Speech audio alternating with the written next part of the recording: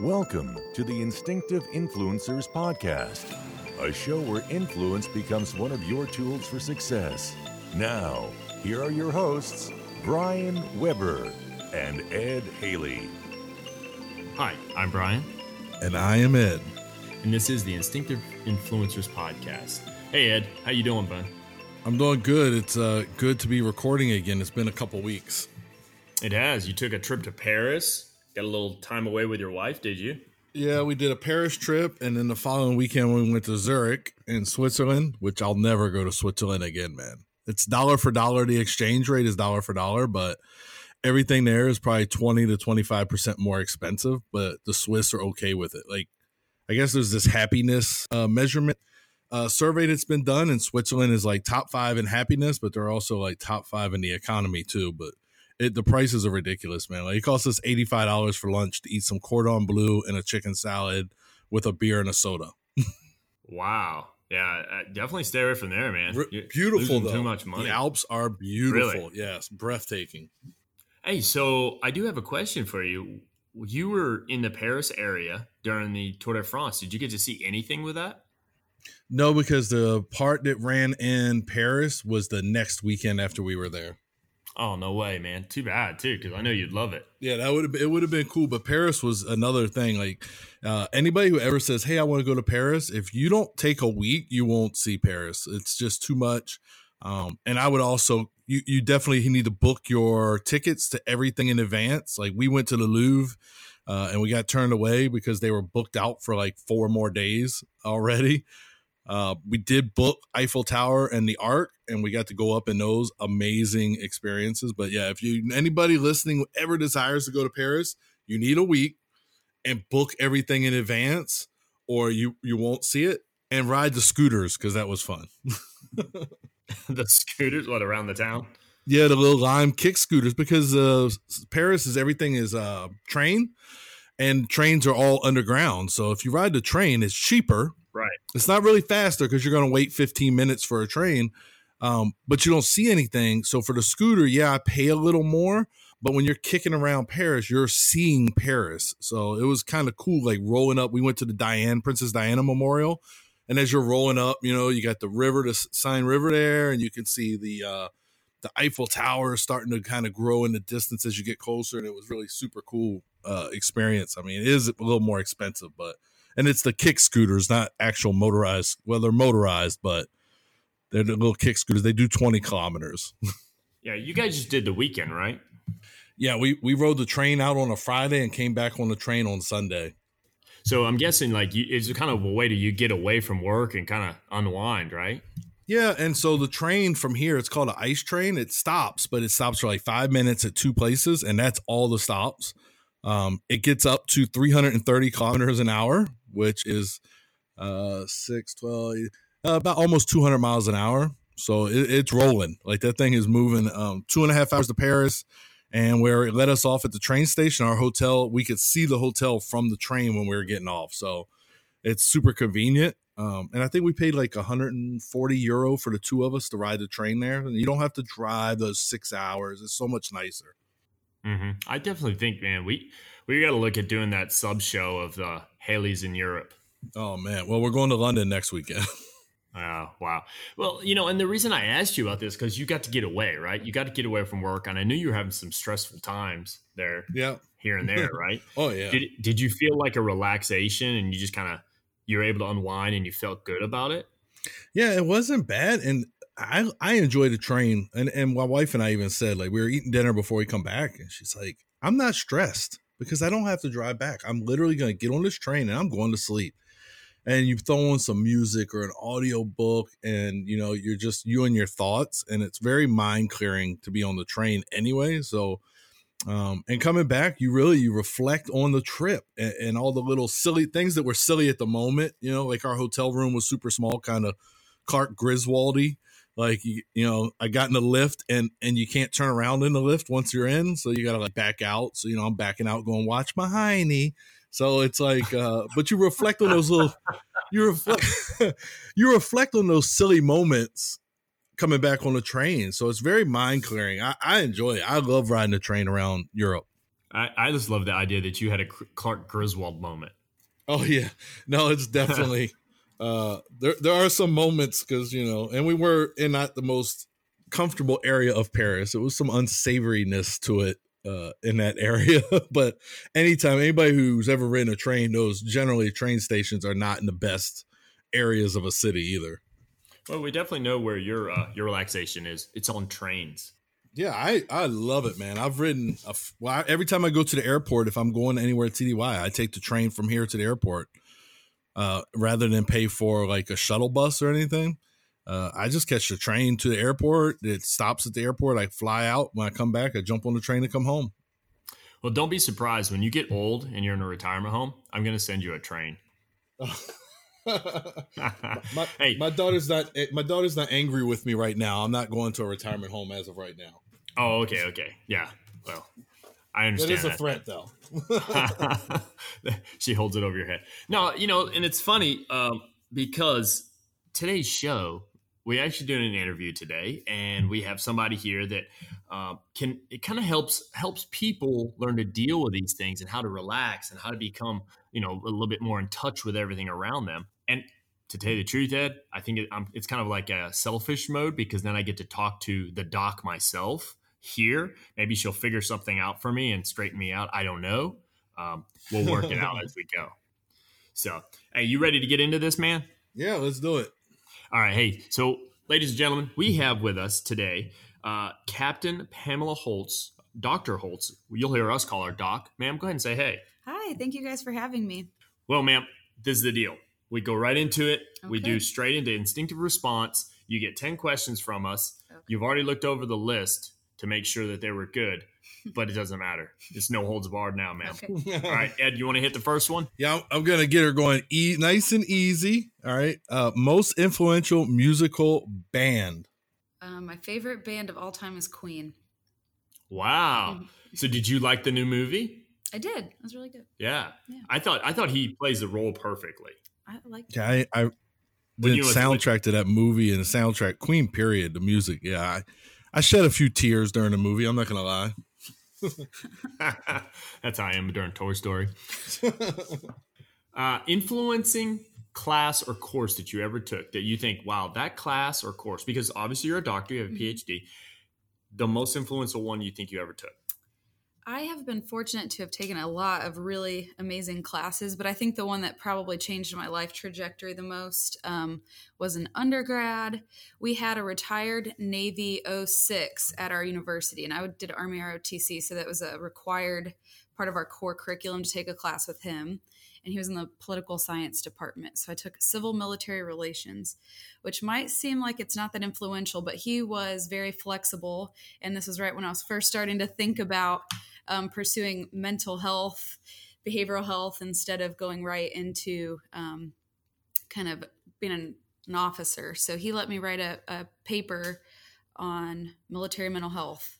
Wow. And for a civil military relations class, I was like really impressed by that. But writing that paper changed my life. I really enjoyed researched for it in my free time, and then was pretty serious about wanting to be an Army psychologist after that. So right there, that's like what kind of lit the spark. Mm-hmm. Okay. Yep. All right. Ed, what you got, brother? All right, here we go. Number 2. Hardest physical event. Now, I know a lot of officers run and they do a lot of like crazy Spartan races and stuff. So I was really curious what your hardest physical event is. Probably the first time I did the Bataan Memorial Death March, I did it by myself. Oof, wow. There was no one with me. So just, it took a little bit of mental strength. Beast mode. Good night. Yes. Yeah, I've never heard anybody say anything positive about that event, except it's over. It was difficult. Bro. Wow. Yeah. That's crazy. That's a physical feat right there alone. It's like when you got done, how did you feel? Sore. Just all over. Pain. Yes. Wow. That's awesome. Yeah. All right. If you could be from any decade other than the one, that you're from, what one would you pick? I would say the 1940s. I'd be a nurse. Yeah. A nurse in the 1940s? Yeah, I'd be an Army nurse. Ed, you may like her more than you think, buddy. Yeah, hey. That was my era too. I picked that era because I'm curious. Actually, funny enough, I'm curious about the mentality of the soldiers that it took to land on the beaches for D-Day. And that's one of the reasons I said that 1940s Army era would be my pick too. Mm-hmm. Aside from our current generation of soldiers, Oh yeah, of course. Say they're a great generation. Let's get you serving with them, right? Right. So. All right, Ed, what you got, brother?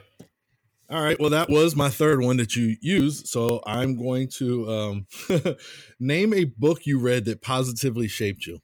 Oh, wow. I've read a lot of books too that are really, I think that's part of the profession, I guess. You just read a lot. But most recently, I really, really liked this book, Mindset by Carol Dweck. It's a very simple theory. She just talks about there's the growth mindset and the fixed mindset. And she just goes into great detail about these two different mindsets. And so usually I think sometimes psychology books are, there's not enough information to last for a whole book, but that one was really good. Wow. What was her name again? Carol Dweck. Dweck. Okay. Good Yeah. book. Hey, we'll make sure we put that in the show notes. So if you want to look that up and see what book that is, we'll link it to an Amazon or whatever. So, hey, my next one is who would play you in a movie? Oh, wow. In a real life movie about you? Maybe Jennifer Lawrence, like the Hunger Games person. She's kind of a goober. So She is. Have you seen like her interviews? Yeah, she's funny. I love her interviews because it's almost like she knows how to be a real person. Yeah. There's nothing fake there. Yeah, it would definitely be flattering to have her. That's awesome. Ready to go, buddy. She got me with the Jennifer Lawrence thing. It kind of, I was like, all right. Well, she said goober. She was a goober. All right. So we talked about comic books and stuff before we went on the air. So since those are off the table, kind of, let's go favorite athlete. Peyton Manning. I like you. Yeah. Awesome. Already. That's cool. Yeah. Well, just because he was a University of Tennessee guy. That's all. Yeah. His State Farm Peyton commercials Manning. are pretty hilarious, though. Anything he does with his brother is funny. Mm-hmm. That guy. Yeah, he's just phenomenal as it is. Let's see here. What's your favorite thing in your closet right now? Favorite thing in my closet? Yeah, like mine's my J's. Oh, I would just say summer clothes. It's so hot here right now. Sleeveless shirts, sandals. Yeah. Something flowy, airy. Anything that allows the air to flow. Yes. That's so humid. Yeah. I can tell you this. So I walked out. I literally just went grocery shopping before we came and did this. I walked out and I got two little things of ice cream because I have to kind of regulate myself because I can turn into a real big ice cream fanatic. And I'm like, please don't melt. Please don't melt. Please don't melt. Like I was seriously considering eating it in the car so it didn't melt. Partly because I'm a fatty, but hey. Well, I feel bad for you guys because we just had our second week of summer and now it's in the 70s again. So I really feel bad for you. You should probably go to Germany. 2 weeks of summer a year so far. All right. I got to give you the last one. Now, you've had a little bit of time since we kind of did the little pre-show talk.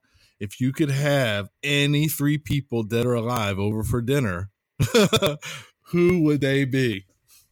That is so hard. I genuinely don't have an answer for this. We'll say Freud because he's a famous psychologist that I think is perplexing. Mm-hmm. Just puzzling. I'd like to meet him. We'll say Michelle Obama. I read her autobiography. It was also very good. And we'll say Carol Dweck, who I just mentioned the book by her. So we'll just round it out with her. Hey, it's just a group of people talking about psychological things. Yes. I like the randomness. I like the kind of the randomness of the picks because if you think back, Brian, when we did ours, I think it kind of was like. So for me, I was thinking about like. I think one of mine was Leonidas and one was George Patton. And I was thinking how these guys would interact with each other. Yeah. And I think hers is more a random, I think the conversation would be different. And of course, with Freud there, like it's obviously going to be a very different conversation. He may lead the whole conversation. Yeah. Yes. Yeah. But I'm going to throw you an easy softball one. Okay. What was the last fast food meal you had? Oh, Subway. It's right down the street from my office. See, so. do you consider that fast food? Because I don't. I don't know why. It's fast. I know. Guess I consider. I don't know. It's just I know. It's like it's a cold cut sandwich normally. right? So I don't see it as fast food. I don't know why in my brain. I think of when I think of fast food, I think French fries, burgers, chicken sandwiches, like stuff like that. I don't know. Maybe it's just me, but you're right. It probably is. Yeah, that's cool. Yeah, I think you're adding stuff that's not necessarily good for you into making it what's fast food or not. Subway is a gray area, Brian. It's a gray area. Like, is it fast food? Like she said, it's quick. Not this Subway I go to, but it's quick. But it's not necessarily bad for you unless, you pile off a bunch of meat and junk and you eat footlongs all the time. Then maybe it's a little bit worse for you. But yeah, I think you're grouping all those other things just because they're not good for you. That's probably what it is. I will tell you though, I started going and getting the veggie patty thing. It's really good. Is it? It doesn't sound good. It's so good. Like it is. It is very good. It tastes. Okay. It tastes like a weird burger, but it's got corn in it. And okay. How do I say this? The corn does not dissolve whatsoever. So does that make sense? Oh my goodness! All right. Hey, so we're gonna get into this. Let's learn a little bit about Doc Holtz and see where she's from and all that stuff, and then let's get into some how we help people, in your career profession. Like, where do we go with this? But first, where are you from, Doc? I grew up mostly in Indiana. That's why you like Peyton. Yes, that's why I like Peyton Manning. Go Colts. Went to undergrad at Loyola University Chicago, did Army ROTC there, and then the University of North Texas for graduate school, and then Madigan Army Medical Center for internship and residency. And now I'm here. Wow. It's a funny thing. I was talking with a guy that just filled in for our commander, Captain Wiggins, and he said, yeah, she was at my school. We went to school together. Yep. And I didn't know that. I was like, really? And he told me all this stuff. I was like, well, that's crazy. Isn't that a weird small world? Yes, it is. So, and Lowell, right? Yep. Weren't they just known for something pretty big about the March Madness? You don't know, do you? No, I'm not a sports fan. I'm sorry. Oh, it's okay. No, they made it into March Madness, and they actually made a couple rounds through, and they have the little old lady who did the prayer for them each time. Do you remember that, Ed? Oh, Loyola. That's my alma mater, the little old lady. Yeah. Sorry. Yeah. Lowell, Indiana, which is a city. Oh, I'm way off. Yeah. Yes, that's my alma mater. She's a celebrity at Loyola. Really? Yes, everybody knew her. She's kind of, she's Loyola. If you could wrap her up in a little package, it'd be a little. They'll probably make a jacket out of her. Yeah, she's got her own Nikes, I think now or something. What? I don't know. Somebody had some shoes with her on them. I don't know if they made them themselves. Yeah, they probably did because you get. Actually, what's funny is, I was just looking at this because I want to get my kids put on some shoes, like Under Armour does it, Nike does it, but you can send a picture. Under Armour's icon and Nike's Nike ID, and you can get them to put a picture of somebody on a pair of Nikes. Oh, cool. Yeah, I know. I was like, I want to get my kids on my shoes. Yeah.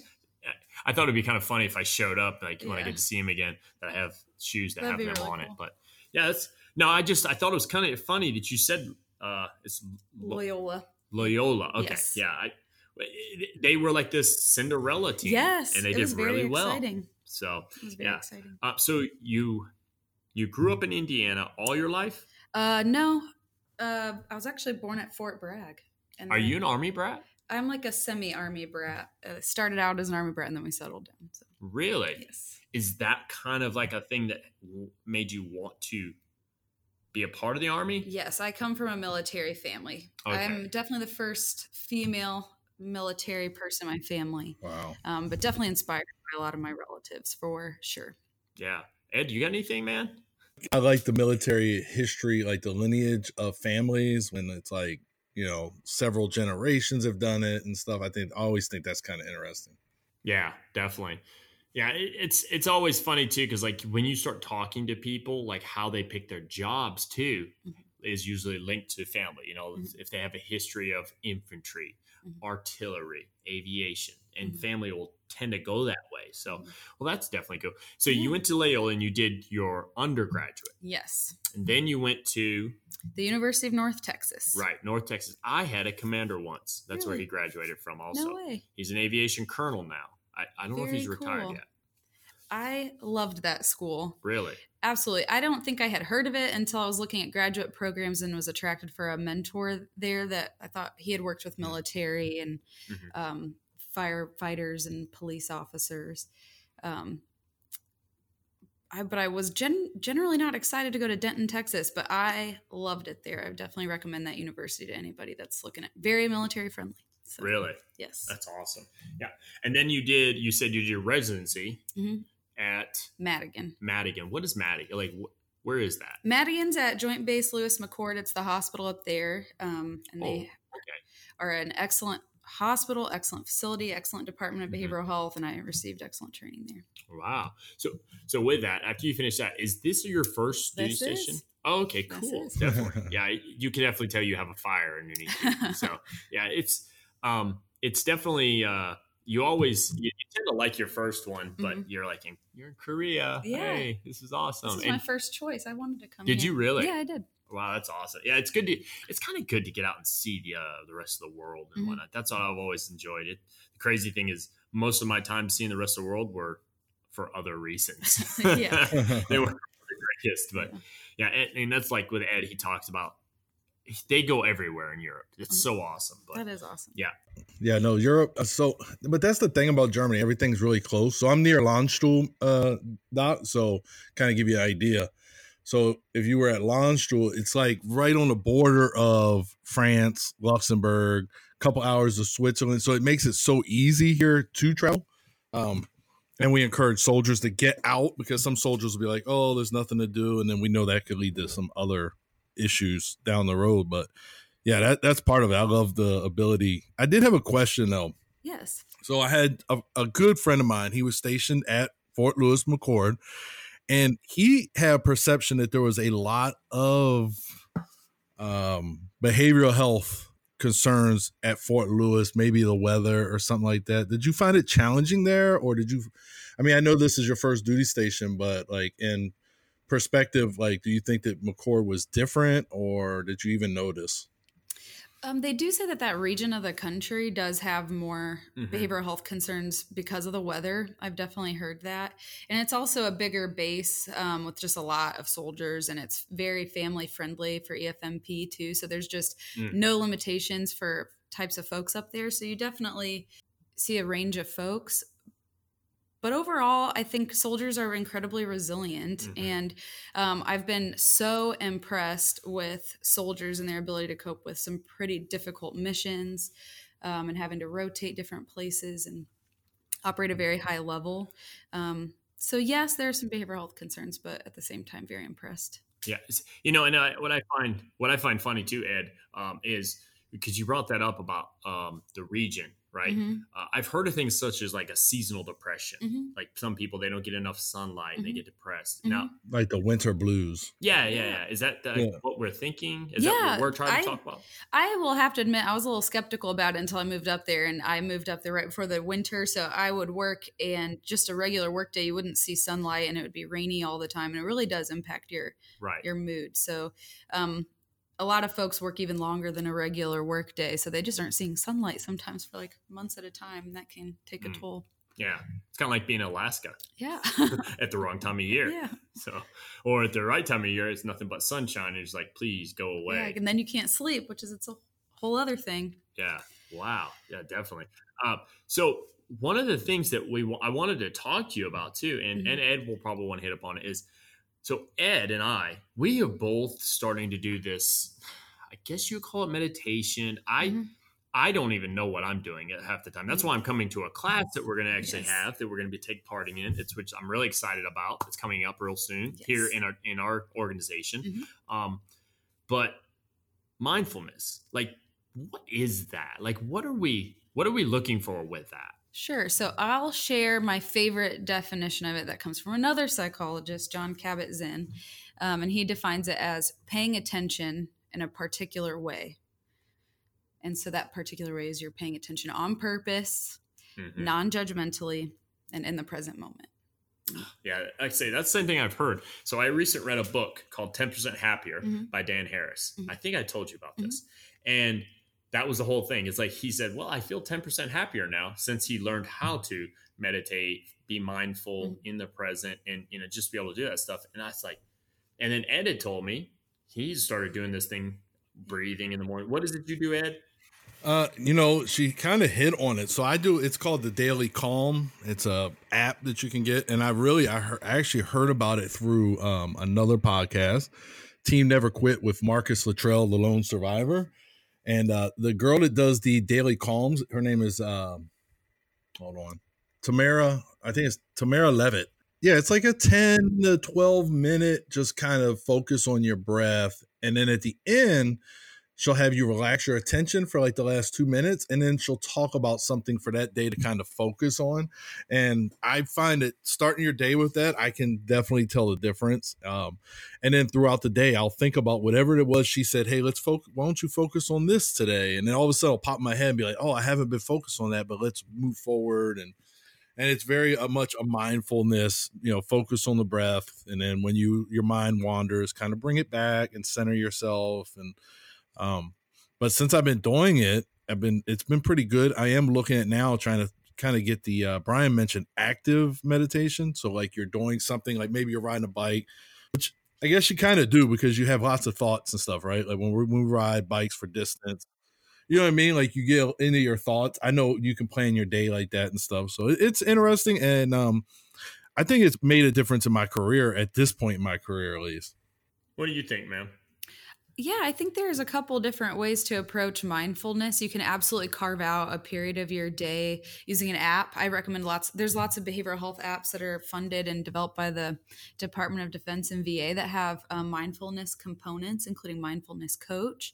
And you can use that app to help cultivate the mindfulness practice kind of in this carved out period of your day. And then there's absolutely ways that you can incorporate mindfulness into your day. Into what you're already doing, and to do it a little bit more mindfully. And so then you don't have to necessarily carve out special time. Now that particular app that you're talking about, the Mindfulness Coach one, I actually have it up right now. Oh, cool. So is this something that we're going to use during this segment of the class or during the class to help us? So for the class, we'll be using a different app called Acceptance and Commitment Therapy Coach app that has some components from the Mindfulness Coach app. So the cool thing about these apps is there's tons of options that can fit kind of whatever you're looking for, and they're free and made for soldiers, so you can deploy or TDY or PCS anywhere in the world and kind of have this in your pocket. Absolutely, yeah. And I pulled that one up too because I kind of cheat. So beforehand, audience, for those of you out there, she was by the office one day and she told me about this, and I was like, "This is cool." And she handed me this little piece of. It was like it almost looked like a prescription tablet. It's a little prescription pad made by DHA. But it had like a ton of little apps on it. And I was like, well, and I picked a couple, and it just happened to be one of them was the one that you told me about. And then also the Mindfulness Coach app. But what I'm looking at is 5 little areas. And these are training is what they are? Yeah, some of them it's education pieces, so you kind of know why behind what you're doing. I think it's really helpful when you know why you're doing something. Right. And then to practice it. And then some other really cool modules in there, kind of learning your values, which we'll do that in the classes. Just take time and figure out who am I? What's important to me? What kind of person do I want to be? When faced with a difficult decision? Yes. What's guiding that? And that way you can be someone that you're proud of, even if you're in a difficult situation. Absolutely. And the crazy thing is so when people come to the organization, I have to give them a brief. I have to talk to them. And one of the questions, so we have to talk about Army values. I have to do an Army values refresher with them. And one of the things I do is I ask them, what's the one? There's 7. We're supposed to follow all 7, but what's that one that holds true to you? And they may say integrity, or they'll say duty, or they'll say respect. And I always lead into how that affects EO and also our SHARP with the sexual harassment assault programs. And how if they find that in their foundation and they hold on to that and they just grasp on it the entire time, they'll actually be more successful throughout their tour here, or they'll be able to stop a crime that could happen possibly, or they could stop an incident, or they can help a battle buddy out. But especially leaders, I always tell them, I'm like, hey, please display that particular value all the time so someone sees that, you know, and that's what's great about it too, because we're actually going to dive into that during that class. I'm going to be excited to talk about it on the show after I get involved in it with those soldiers. Yeah. So, Ed, what do you think, man? So I downloaded the apps that she spoke of, and it's interesting. So they're developed by the Department of Veterans Affairs, and I found that kind of interesting that's who develops these things for the soldiers and for veterans. So that's a good message to get out for both of those apps. But I'm currently downloading them as we speak.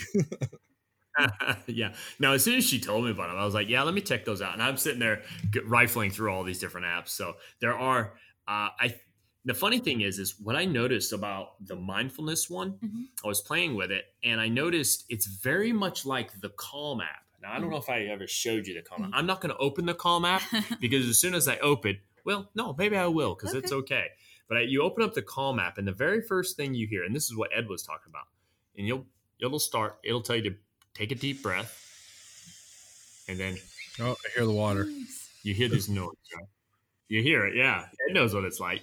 And then, like down on the bottom is a meditate, and there's the different ones. And I do the, like he said, the mindful. I try to do the mindfulness during the day thing, but I'm horrible at it. It takes practice. I will say that. I would not consider myself an expert in mindfulness, but I think the cool thing about mindfulness is even people I think are experts in mindfulness wouldn't call themselves experts in it. No. Just because it's a constant practice. It's something that you are mindful of and that you incorporate into your day-to-day, and that it's not something that you're ever going to kind of just be like, okay, I've accomplished that, I'm excellent in mindfulness, move on to the next thing. It's just something you practice and incorporate into daily life. So I want to transition to something else with the interview, and this could probably be something you could speak upon. Ed and I are big advocates of a 22 a day thing, really big advocates, the whole suicide and things like that. Being that your areas behavioral health and to help others, and there's a stigma someday. There used to be a stigma, and we're trying to get rid of that. You know, like it's okay to say, "Hey, can I talk to you?" And we try to tell people all the time on the show, it's okay. But where do you think we stand with that 22 a day type thing, or what are your thoughts on it, ma'am?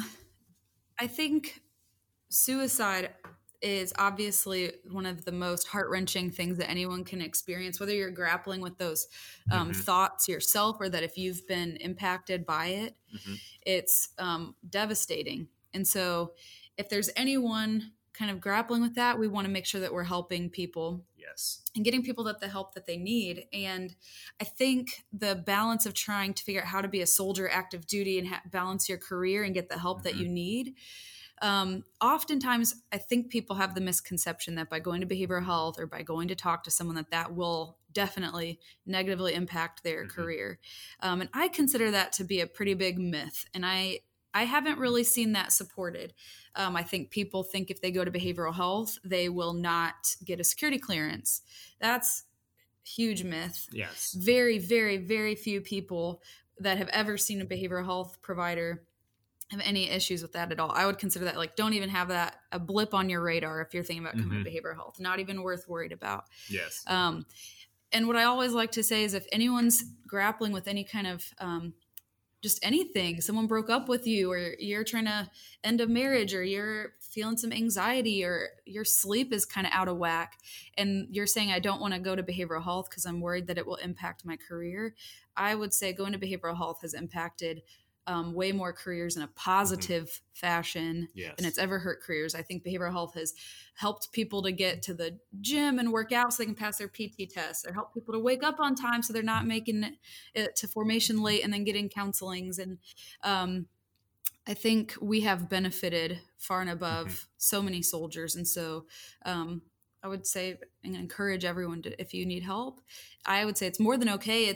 We genuinely see it as a sign of a positive sign. It's a sign of strength that someone in the military said, you know what, I could use some support right now. And you went and got it, and you worked hard, and now you're doing fine and you're back in the fight. And I think we only view it positively. Absolutely. You know, Ed and I talk often, and Ed, I want you to speak on this more than me when we talk about Tim Ferriss and Jocko, when they talk about the darkness. You want to speak on that, Ed? Yeah. So first of all, I want to say that and she's right. Like if you got help, it's not a weakness. And I was that soldier. So I was that soldier at one point, had some sleeping problems, whatever have you. And I was like, I'm not going to behavioral health. Like I don't need it. I'm good. My wife kept on and on. So finally I agreed to go. Right. Sorry, I'll go to behavioral health one time just to make my wife happy and show her I don't need it. And as I was walking in, I remember a mentor of mine was coming out, somebody I thought very highly of. And I was like, what are you doing? He's like, I had an appointment. And that kind of changed my whole perspective because this person I saw as this like excellent leader person was like getting some kind of an assistance from behavioral health, whatever it was. And I was like, I don't know. It just changed my whole mindset about the behavioral health and the strength and weakness of it, because, and unfortunately in 21 years, I've had several instances where, Brian was talking about the darkness, but there's instances where the darkness gets the best of the soldier. And it's because, somebody didn't speak to him. So I'll give you an example. A soldier walks by my office every day and every day he's like, morning, Sergeant. And then one day he doesn't walk by and he's got his head kind of looking at the ground. And I go, hey, come here. He comes in my office and I start talking to him just about, hey, what you do this weekend? Da, da, da. And I realize, okay, he's fine. But what if he wasn't? You know what I mean? Like that one moment could be the difference between him losing his fight with something dark or him getting some help, or maybe just that conversation relieved him of some kind of stress. So I think a big deal for us in the military is to be aware of the people around us. And when they're not, acting normal, be able to recognize it and be like, oh, let me just talk to them, and you can find some things out. So I think that's one of the biggest things with, preventing those kind of thoughts and actions. Yeah, I do too, and I don't want anybody to get this the wrong way. We always take the term the darkness. So Tool of Titans, Tim Ferriss wrote it, and he did an interview with Jocko Willink. And Jocko Willink, he talks about the suicide 22 day and stuff, and he refers to it. That's what he refers it to him. Like, so everybody has their own, like somebody may call it the silly clown in me. I don't know. But we refer to it as the darkness. So we're not trying to like make a stereotype of that, but it's just how some people feel. They feel dark inside and they need to lighten up or whatever. Or it could be spending too much time at Fort Lewis McChord when it's completely dark all the time, or Alaska, so it's lots of different things. I can definitely say though that I've even also been one of those types of people that, that thought the same thing. I thought not that I would treat anybody different, but if I go and somebody sees me, oh no, but I still went. I ended up going anyways because I felt like, I need to talk to somebody or something. And I will tell you, I use that. I don't talk about what was talked about, but I use the methods that the person that talked to me in so many counselings as a senior or non-commissioned officer to juniors. It is amazing. And that's why I wish people would reach out and say, how do you think I can touch somebody if I'm dealing with this issue? And is that something that you all can, like, as behavioral health specialists or doctors can help people realize, okay, I have a soldier with an issue. How do I deal with this? Because sometimes we don't know how to deal with things emotionally, mentally, things like that. What do you think, ma'am? For how to help soldiers? Yeah. I think, well, first, you guys have touched on so many awesome topics. I want to kind of jump back. Go after. One, I think reiterating that it is incredibly important for those lower level leaders and friends and just anybody to kind of pay attention to the people around you and notice if anything's just a little off. I think what people often do is they just don't really want to ask or comment because they think that it'll be taken kind of wrong or weird, or they just don't want to have a awkward or difficult conversation. And those awkward or seemingly awkward or difficult conversations are where true friendship and connection is made. And that's where you make lifelong friends and have lifelong mentorship relationships. And if you can kind of mindfully dive in, which is that mindfulness is that you're paying attention in a non-judgmental way. So you're not judging, you are just being curious about what's going on with that person. And really just kind of asking and seeing if you can help or pay attention. And I think it's meaningful to a lot of people when someone just notices. Yes. Yeah. And then another thing I wanted to just say was that, kind of speaking to what you said about, it is very difficult to go to a behavioral health clinic. It is humbling to sit in that waiting room and to wait around all these other soldiers for your appointment, which is why it has always baffled me that it is viewed as a weakness. Yeah. I view it as such an incredible sign of strength and courage that despite all of the kind of reasons that you have to not go to behavioral health, that someone still goes. Yeah, and that's why we've said it multiple shows. Hey, listen, if you need help, call someone. If you need to talk to somebody, do so. I just the other day, I think you said the same thing I did when you heard a senior officer in front of us saying it's okay to go. We don't frown upon it, and I was like, good for him. I'm glad he said that, because what that does is that tells people we're not against it. We want to support the program. Yes. It saves lives just like having a good battle buddy system. It saves lives just like talking to family. Yes. There's so much that's involved in it that I really enjoy it. The fact that I know that we got a program that's about to start happening. Yeah. And she knows I sent out this massive email like to our entire company, like, hey, everybody come join me. And I got a bunch of people who replied back, and she got people that had signed up for it. And it's like, awesome. We're going to do this class together. Yes. Now I got to figure out how to get you to the field at some point to help us. Yes. But what are you thinking, Ed? Yeah, I think so. I'm excited about the program. Y'all are talking about the mindfulness kind of training program. I was just thinking, I wonder if I talk to my behavioral health people here, if I can maybe get something going here. Now, here you're dealing with a lot of senior leaders too, but I can tell you, reflecting back on me going to behavioral health, and it was sleep stuff, I think it made me a better leader, because then I had a better understanding what the soldiers were going to have to go through too, right? When they went to these appointments, I had a little bit of insight as well. So I thought it helped. And, every once in a while, if I have to, pull out the fact that, well, I mean, I've been, to counter that, no, it's weak, Sergeant argument, because that's probably one of the most ridiculous arguments ever, is because honestly, you can see it as weak, but, I've also had soldiers who have attempted or completed a suicide, and, you know what I mean? Like, if they had just not saw it as weak and went and got help, you wonder what the outcome could have been in either direction. So I think once you've been as a senior leader, I think it's great experience. And then if it helps you, it helped me. I'm a professional sleeper now, so we're good to go. That you are.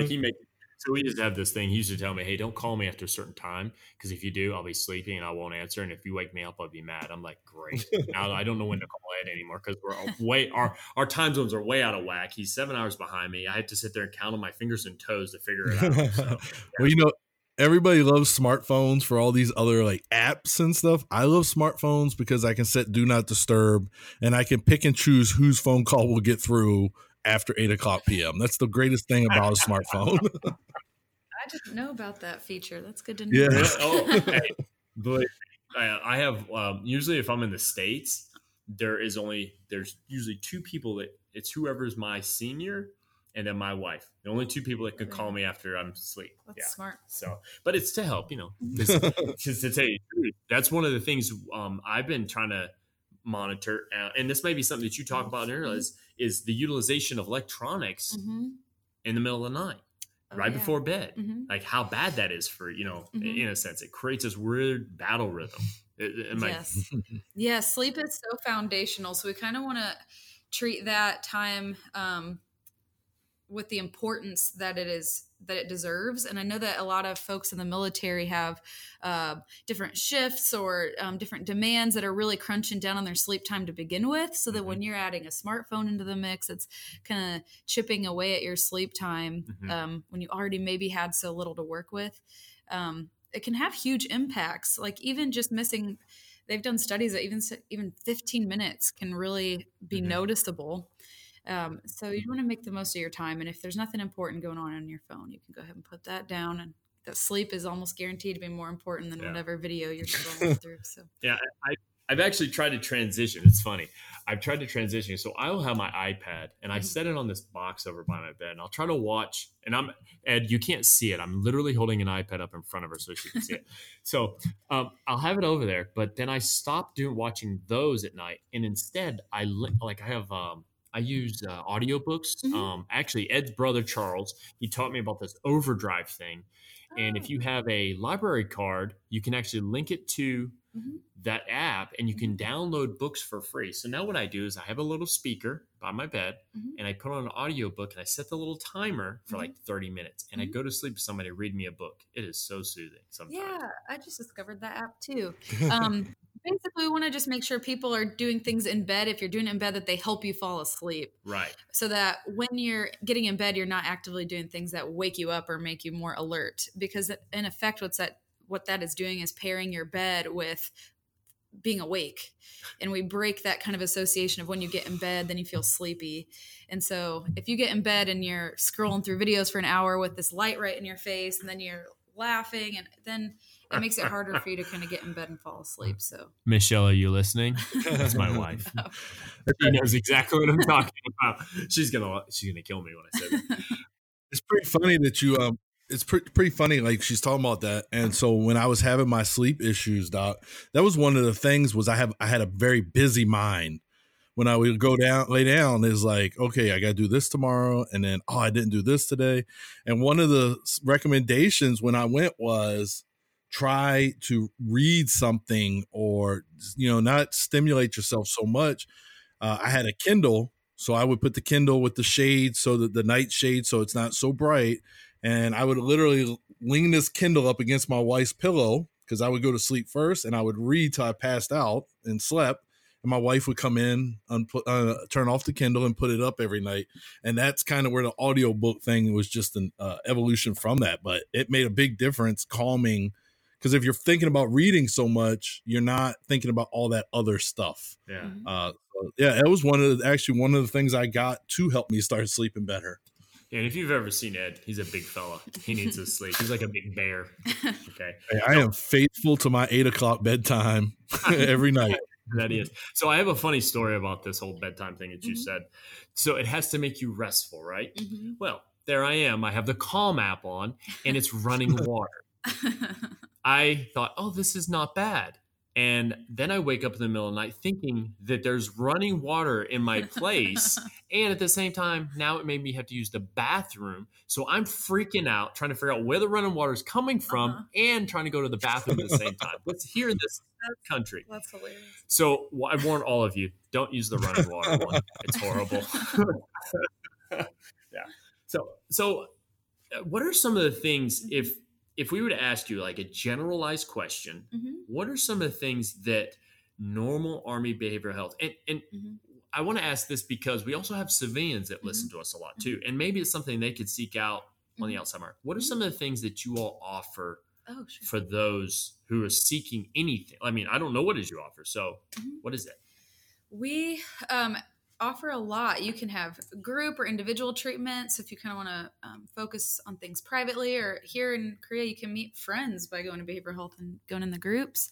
If you've got any concerns about depression, anxiety, sleep, a lot of people don't know that going to behavioral health is the number one kind of course of action before going to meds. Adjustment to Korea. I mean, a lot of people, it's like, that's a huge transition to come to South Korea right out of basic training in AIT, breakups, divorces, relationship concerns, just about anything that you could possibly think of. A lot of it isn't necessarily like it's a problem. I think people are a diagnosis or a disorder or something. I think people think that if you go to behavioral health, that means that there's something wrong with you as a person. But oftentimes it's just things that happen to everybody in life. And sometimes it's just helpful to have someone to talk to, maybe someone that's not a family member or friend, if you want to kind of talk about it in different context. So you can just kind of process things that everybody goes through. If you want to meet with a certain specialty in active duty or civilian, we've got all sorts of different resources available. Absolutely. Yeah. And it's funny that you said that too, because probably a lot of people do this and they don't even realize it. for instance, Ed and I, we've spoke about on many episodes where he would come to my office and we would talk. I would go to his office and we would talk. And we have a guy named, we call him the Bearded Ninja. Love the guy. Rick Williams is the best. Or we would get with him and we'd talk. And we never realized that was therapeutic in nature. Yes. And it's doing the same thing, but some people get worried, right? And they think, oh, well, they may tell somebody. There's a confidentiality thing too, right? Absolutely. I'm a vault. Which means? So there are limits to my confidentiality. So if there's safety concerns, I'm obviously going to make sure that we take measures to keep soldiers safe. But I do not share the details of what someone shares with me to anyone else. It's a kind of a medical, it goes in your medical record, and that is it. There's no one's having conversations. You don't have to worry about if you tell your behavioral health provider, if they're going to go kind of chit chat around. Right. I do think people are very concerned about the issue of, if I go to behavioral health provider, are they going to talk to my commander? Right. And I think that contributes a lot of times to the stigma of like, what's my behavioral health provider going to say to my leadership? And again, I like to say, if there are no concerns about safety, that's awesome. Then that's not really a concern. Yeah.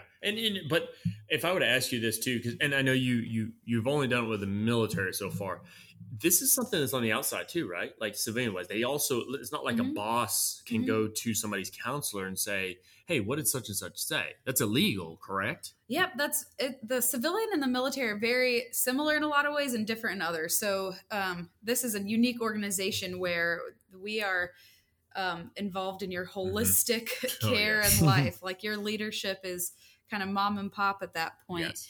But even on the civilian side, if you said anything about safety, people want to make sure that you're safe. That's going to be a huge concern. So definitely. Ed, you got any more questions? No, I am just taking it all in. It's so crazy. I'm taking it all in. It's very interesting. Yeah, this is the thing. Go ahead. I said this interview is great. It's very informative. Yeah. It is. And the crazy thing is, it's like, we're not even scratching the surface of what can actually help and whatnot. So I think what I'm going to do is, obviously I won't talk about what's talked about in our group class, whatever we want to call it. But I think I may try to kind of share on with Ed, but also with the audience, like some of these methods that we talk about, like whether it be the values thing or how to lock into, the being in the present and stuff like that. Because I'm not joking. Just the other day, I just told my wife about it this morning. I sat on the floor in my little living room. I have this recliner thing, and it's leather, so it feels cool. And I left my shirt off for purpose. I was like, because I was really hot, so I was like leaning against it. It felt cool, and I thought, maybe this is a good time to meditate. So I tried it. Yeah, that was horrible. It was I tried, but like I felt like because obviously I'm older, so sitting on a hard floor, and then next thing you know, like I tried to cross my legs, and then I was like, well, that hurts my ankles. I don't like that. And I literally kept thinking about everything else but what I was supposed to. But then, like, she said something, and I was like, oh, and I listened to her, and that was it. But I don't know. It's just weird. I think a lot of people have misconceptions about what mindfulness means. And I think people get in their heads a lot about, if I'm meditating, if I'm being mindful, that means I should be able to empty my mind or be in this pleasant relaxation state. And sometimes what mindfulness means to me is that you're being curious in a non-judgmental way. So let's say you're laying on the floor and it's uncomfortable. You can just kind of notice in your body where that discomfort is. We're not labeling it or being judgmental about it. We might label it in terms of like trying to find the right word for it, but it's not bad or it's not good. It just kind of is what it is. And we're not trying to kind of sort it in the good or bad category. Just feel it and experience it, because life is going to throw a lot of really painful stuff our way, and there's absolutely nothing we can do to prevent pain from coming into our lives. You are correct. You can control some things, but pretty much part of being a human is experiencing some painful experiences and struggles. And so all we kind of have control over after that is what do we do with it? And are we curious and mindful and make sense of it and try to find meaning in it, and then move forward from it with some more knowledge about ourselves and other people in the world that's helpful to us? Or do we kind of just wallow in suffering and pain and how much it hurts? And so you can even be mindful with pain. If you're laying on the floor in pain, you can kind of notice where in your body. I won't do it again. I won't sit on that floor like that again because that hurt. Yeah, I got you. No, I mean, it makes so much sense. It really does. Because I also told you about there's been times where I sit in my car right before I walk into my office where I would start crowd my calendar. That's something Ed and I have been working on together. Yeah. We recently did actually just a couple episodes ago about it was how great leaders have no rules, and he talks about crowding your calendar. So one of the things I added to my calendar was I try to follow it, but a time to meditate. And I was like, well, let me try it right before I go into the office, kind of clear my mind, listen to what's going on and whatnot. I was really comfortable there. Almost fell asleep twice. I'm just gonna say. But, Ed, what you got, brother? Yeah.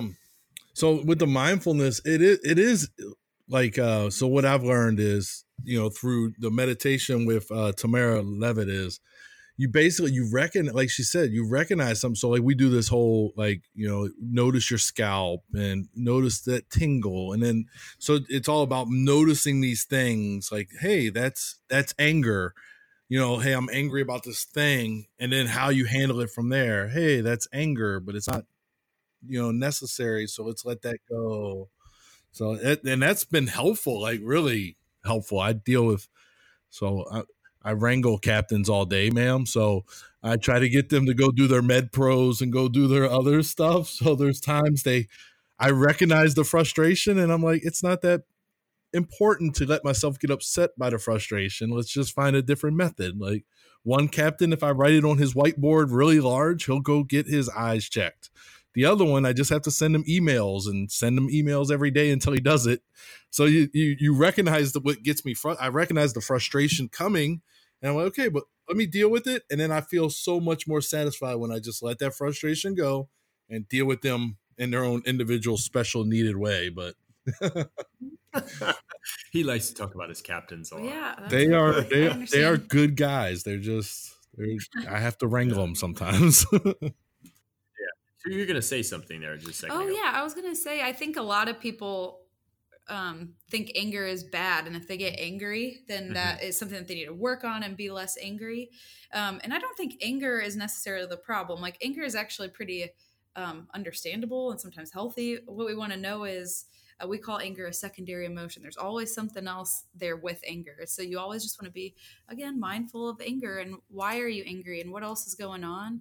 And then feeling angry is not necessarily the problem. It's when you find yourself doing things that are not in line with your values because you're angry. Mm-hmm. And then you have to kind of sit with that and you're like, oh, that didn't feel good that I, threw something or yelled at somebody. Mm-hmm. But necessarily feeling anger, I actually think can be really valuable because it helps you learn some important things and gather some important data. Yeah, I definitely have to agree that you feel it, but it's being careful not to project it the wrong way. Yes. Say the wrong thing to the wrong people. Yes. Turn it into something physical, things like that. So yeah, I like that because I love to find that anger when I'm in the gym. Because that's what fuels my fire. And Ed knows exactly what I'm talking about. Yeah, that's so when she said anger is not necessarily a bad thing, that's immediately where I went. So like, if I attempt something, let's say a deadlift, all right, and I attempt a heavy deadlift and I don't get it, I get angry about that, but I use that to fire me up for the next attempt to hopefully get it. And if I don't get it, then I'm just taking my ball and going home. But but you can use that anger to fuel something, to fire yourself up. I mean, in sports, we see it all the time. They get mad because they missed that shot. And then some people just go crazy and all of a sudden they're just performing way beyond what they normally would because they're using that anger as a fuel. So yeah, I agree. It's not necessarily a bad thing all the time. It's how you use it moving forward. Do you punch a hole in the wall? Okay, well, that's probably not a good thing. There's something else going on probably too. So yeah. And that's with all negative emotions or experiences. It's I think a lot of people want to avoid it. They would just want to not feel angry, not feel sad, not feel down. And if I could just avoid that part of life, that'd be great. But by cutting out all kind of the negative, we cut out all the positive as well. And so it's just, what do you do with that negative? Do you experience it, learn from it? Do you channel it at the gym? Do you do something helpful with all that? Right. Or do you do something that you feel kind of... Wow, that makes me think about that. Like, all the emotions we feel, like all these different times, we should use those in whatever means we can to make things better, obviously, versus I don't want to get rid of it because then I become numb. And numb makes it worse, actually. Yes. So, wow, that's awesome. Yeah, it's kind of what we'll talk about in the class essentially is not trying to not be sad or not feel down or not be anxious. It's being those things and at the same time making choices, decisions, and doing things that are in line with your values so that you're, no matter how I felt in that moment, even if I was sad or if I was really down, I still wasn't a kind person or I was still a faithful leader. And that's pretty cool to be able to say that about yourself, that even if you were feeling pretty low, you did something in line with your values. Yeah, absolutely. That's awesome. Yeah. And you know, the funny thing is by the time this show releases, we'll already gone through that class. Oh, okay. That's what's funny too. So yeah, we'll already have gone through the class. So actually, by the time that happens, maybe I'll get to speak. We'll see. We'll see where it goes, but definitely. All right, Ed. Hey, do you got anything else for Doc here? Because she's probably got to see some paint. No, it's Saturday. We don't do anything today. Yeah. No, it's been excellent having you on, Captain Holt. Very good interview. I've enjoyed every moment of it. I've found it interesting and I've learned something. Thank you guys for having me. Yeah. And well, I mean, and if you think about it, so the show it's called Instinctive Influencers, but we think about this as we talk about influences from all directions. And I think behavioral health is an influence, but how we deal with it is an influence, you know, all these different things. So our internal being, our external being, all that stuff, I think it helps people to become better leaders, better performers, mentors, whatever it is, if they can understand themselves and those around them. And so that's one of the reasons why we asked you on. Plus, when you told me you're going to do that class, I was like, well, let's talk about that. So, all right, Ed, you ready to get it? You ready to throw something out there for the audience to get done? Oh, am I supposed to have the task? Oh, no, I got it. Okay. Actually, my wife spoke to me this morning and she told me that although the tasks are nice, she said, don't make it like they have to write a paper online. So I figured, hey, what's an easy task other than, hey, go on there, go to your app store, find the ACT coach or find the mindfulness coach. And they're both provided by the Veterans Affairs. Is it Veterans Affairs? It was either the Veterans Affairs or there's the DHA Connected Health, which is a DoD agency. Absolutely. Yeah. And I think if you go on there, check those out and just see what those are about. It takes you through steps on stuff with one. I want to say it was the mindfulness one. It actually takes you like a day by day type thing. So go on there, check it out. And then just let us know what you think. Let us know what you think. So download one of those two apps at least, and it's kind of give us an idea of what you think about it. But other than that, I mean, I think that's an easy task. The only other thing I would say would be for audience to share this with other people, share this show, and to help us create a better stigma about how we can support our behavioral health, whether it's in the Army or it's in the civilian side. And that way we can make a positive light upon this so people aren't looking down upon it. You can definitely find us. You know where to find us at. It's 101 Influence on Facebook, Instagram. You can find us also on Twitter. And then Ed and I each are on LinkedIn. So look us up, chit chat with us. We're always open to questions. Ed, I do have something I wanted to bring up to the audience. I want to see what you thought about. Uh-oh. You know, buddy, we're coming up on 50 shows soon. Oh, it's almost time for Q&A. Yeah, so we need to ask for some Q&A questions. Excellent. Yes, Q&A. Yeah, so this is what I'm thinking, Ed. This is what I'm thinking. So what we'll do is we can leave it open on the Facebook page, but also if somebody wants to personally message you and I with a Q&A message, it can, and those of you in the audience, anybody that has a question, it could be about influence. It could be just a personal question you have for Ed and I. It could be about the show. It could be about the things we've talked about even on this show or other shows. But the Q&A show will be coming up, not too far for us, Ed. We're getting close because this is episode 39, so we're right down the road. We'll probably be recording it probably within the next few weeks, probably 2 to 3 weeks from this show, and then it'll be coming out. So the Q&A show. It's built off of you, the audience, and then Ed and I will answer those questions. What are your thoughts, Ed? Mainly, I just want to say, like, in my example, talking about that soldier, he speaks to me every day. Like, don't be afraid to just speak to somebody. Talk to somebody. You could be helping them without realizing you're helping them, or they could be helping you. Maybe you're going to have that bad day. Maybe if he walks by and I don't speak, maybe he comes in my office and says, "Hey, what's going on? You good? What you do this weekend?" So just don't be afraid to be social in your workplace and get to know people.